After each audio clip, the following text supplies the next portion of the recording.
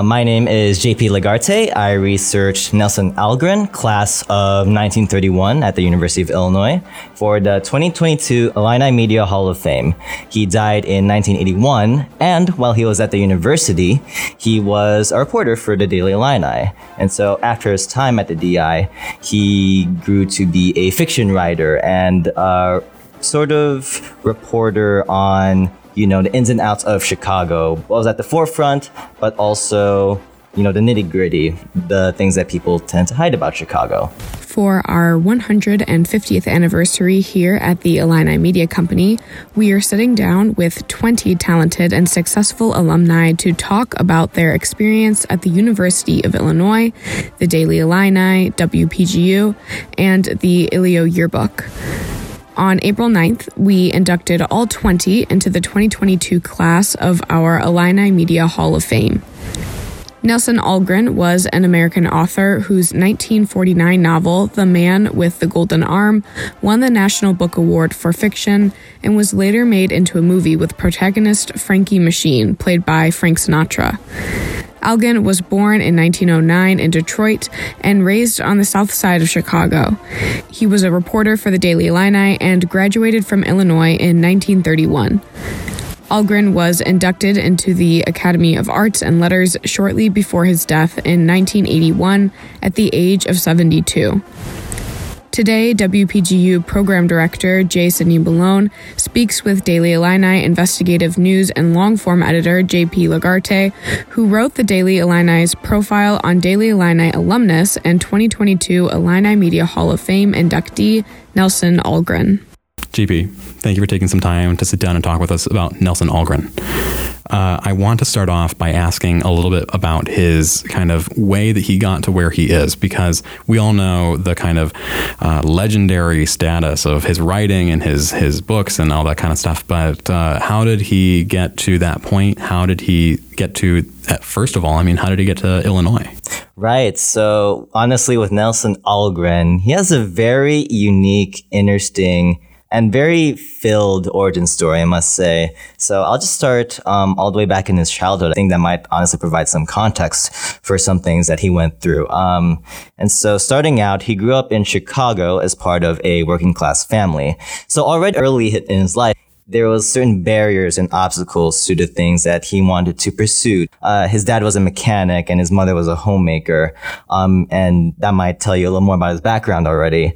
And, his parents, they actually tried to discourage him from attending college or pursuing college, again, just because of the background they came from. But eventually it was actually his sister who convinces him, hey, you should do this. You should pursue college. That brought him to the University of Illinois at Urbana-Champaign around 1927. And so once he got to the university, he majored in journalism, discovered it there, and wanted to explore it further. That being said, once he graduated in 1931, he does so in the midst of the Great Depression, which is just not a great time in general, of course, but also just for job prospects. So he really struggled a lot with trying to find jobs at city papers, or honestly, I'll just even say jobs in general, just not much open doors.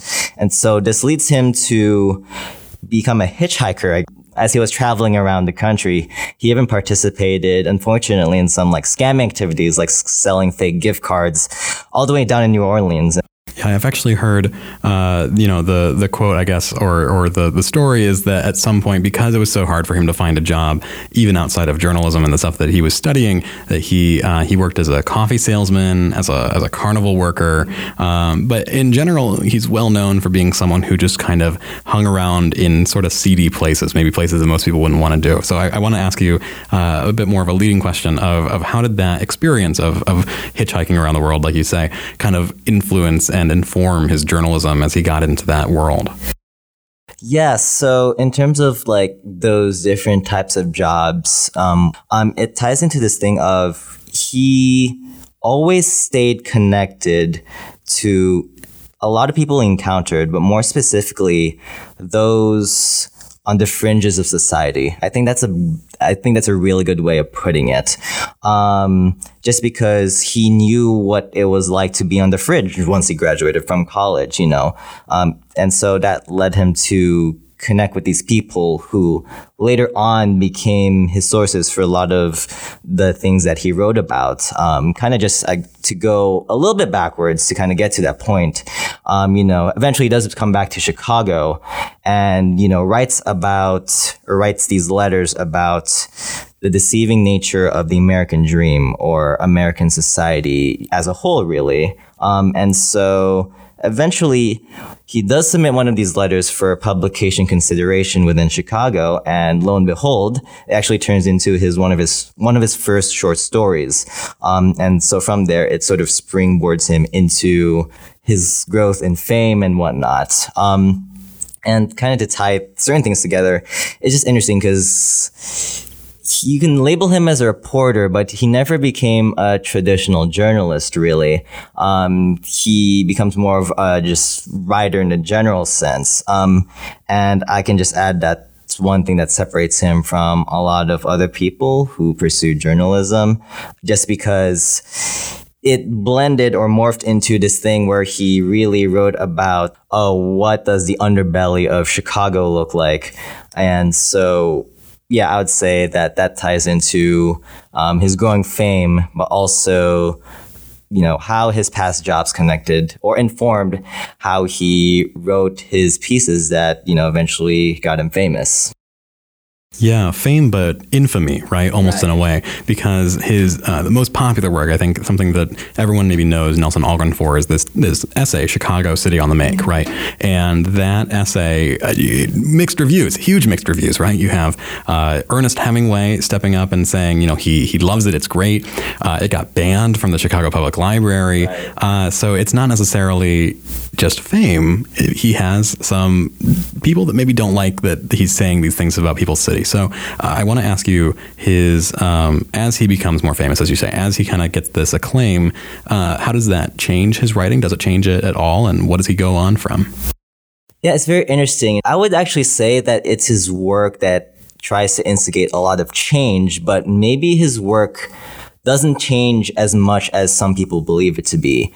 Throughout his writing career, well, a lot of things stay constant, I should say, really. But I just have to emphasize the fact that, the thing that got him famous, like exposing the underbelly of society and writing about, these people on the fringes, whether like the poor, the prostitutes, the criminals, the corrupt.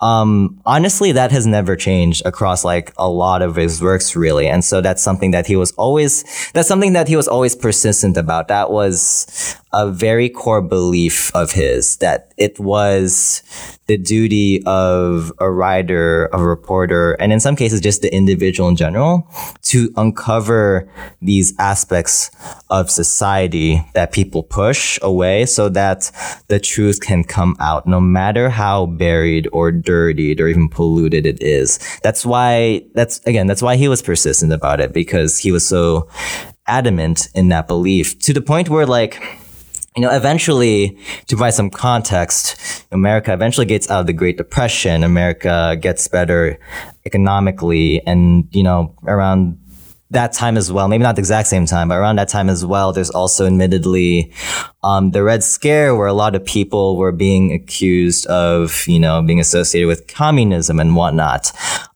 So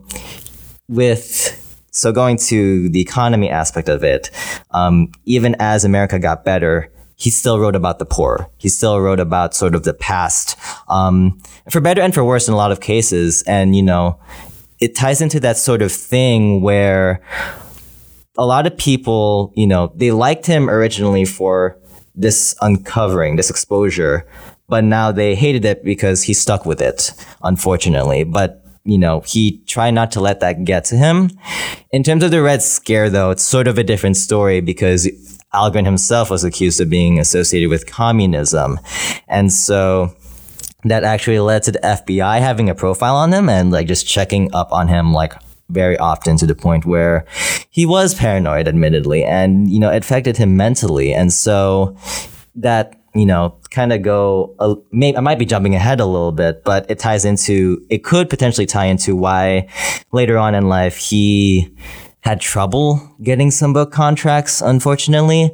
But even as I say that, again, he was still very steadfast in like the topics he stuck with. Yeah, it's so interesting. It's almost as if Nelson Algren and his writing stays the same, and the things that he's covering stays the same.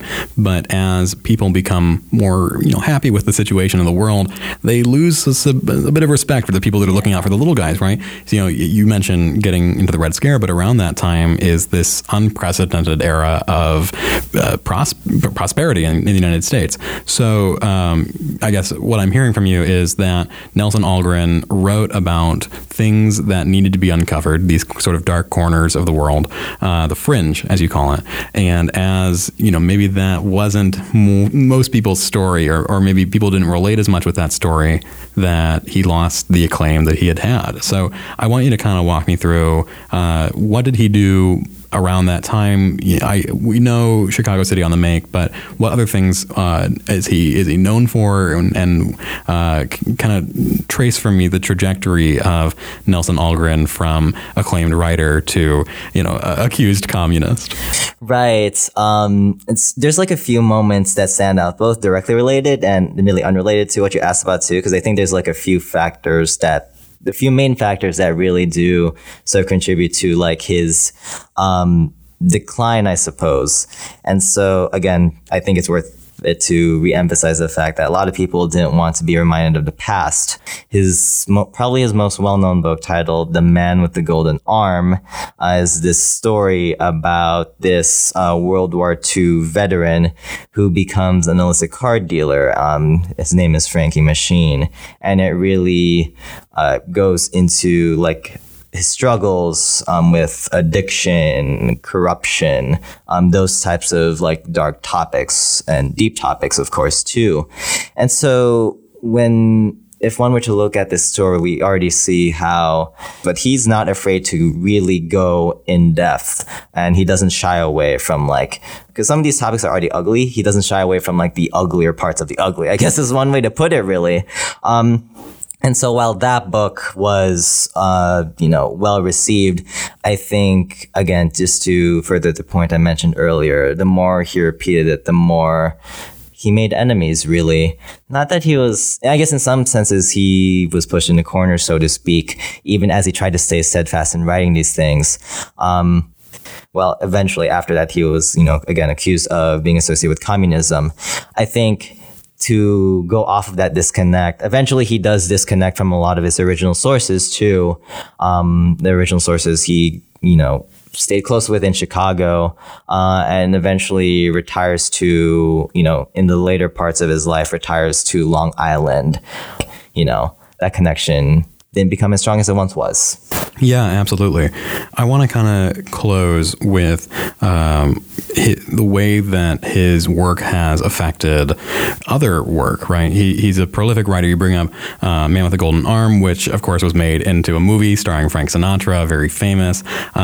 For that same book, Man with the Golden Arm, he won the National Book Award for fiction, one of the very first, actually, back in the day. And just before he died in, I believe, 1981, he was inducted into the Academy of Arts and Letters. So it's important to see, even though he wasn't as popular or people were kind of pushing against his work, he was still well regarded, at least among people that were criticizing work, to be a good writer. So I want to ask you, kind of to close up, what is Nelson Algren's legacy, and why does the DI and his work at the DI, why is it important to preserve his legacy, or I guess how can we preserve his legacy as a writer and as someone who's earned these high accolades? Right. No, I love that question because his legacy, I'll acknowledge, is very important, of course, but complicated. Very complicated. I'd say mainly because, with people I talk to about Algren himself, unfortunately, it's obscured than, more people would hope or even more people would think. Because let's face it, you don't really, at least in my experience and what I've heard, you don't really hear about Algren in a lot of classes or just universities in general. You don't see him in anthologies or collections. And so, again, going back to the obscured aspect of it, part of it is about just making sure his work is more well known, bringing it to the forefront of society today. Because, if you were to read his work and consider the picture that he draws up of Chicago or society in general, and look at, society today, or even Chicago today, there's a lot more similarities than some people may think, for better and for worse. And so it ties into that more general thing of a lot of the things that he writes about, a lot of the problems, the issues, the things that are pushed away, the things that he writes about are still very present to this day.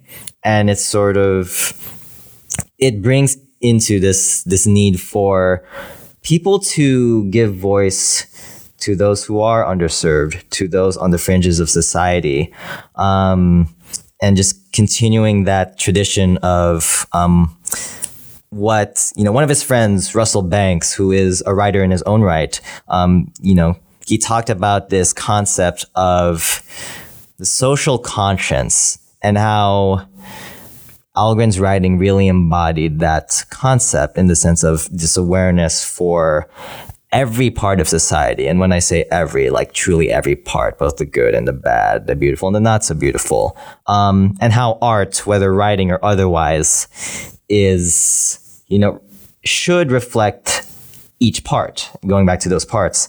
And so, that's my main reason as to why his legacy is important. And so it also ties back to the thing of he started off as a reporter here at the Daily Illini, and he was able to take that position. Again, he followed a more non-traditional path, but he still used what he learned to really give voice to those who didn't have a voice. And I think a lot of us here at the university, whether, DI or WPGU or otherwise, I think that's not only just a thing that we do, our responsibility, and give voice to those who don't have it. And so I think that's something that journalists and writers nowadays can learn from him, students can learn from him, teachers learn from him, really anyone can learn from him. And so I would say that is the importance of his legacy and why it needs to be sustained. Absolutely. JP, thank you for taking some time to speak with us about Nelson Algren. It's been great. I appreciate it. Thank you so much.